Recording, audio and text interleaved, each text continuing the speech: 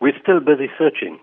Our search was hampered last week because from Tuesday till Saturday, there was a lot of internal fighting between different groups. And because of that, the people that who are working with us couldn't actually move around. And the people they need to contact, their cell phones are switched off because of security concerns. But fortunately, all the different leaders met. A ceasefire went into effect on Saturday night, and already yesterday, we managed to speak to quite a few people. In fact, some of the groups even came to the hospital. They all said clearly they don't have Shiraaz.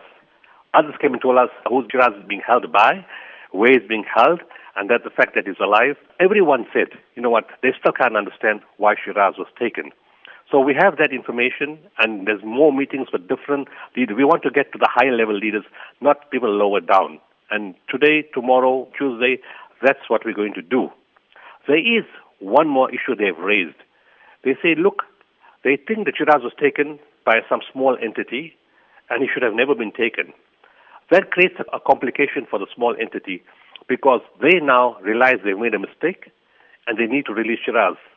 The problem is they don't know how to release Shiraaz without, getting caught out because they don't want to be found out. For them, this is the mistake. This is a speculation from different people. To assist them in that, we've prepared big posters to put on our hospital because 13,000 patients come there a month. They can see this poster. We've said on the poster, look, we understand you've made a mistake. You took Shiraaz by mistake. There will be no questions asked. We will appreciate if you leave him somewhere in a safe place for us to return him to South Africa, and the case is closed. So we are trying to encourage those people who maybe have taken him by mistake to release him and to say there will be no repercussions. And hopefully that may carry some weight. All the people in Syria we spoke to said it's a very good idea.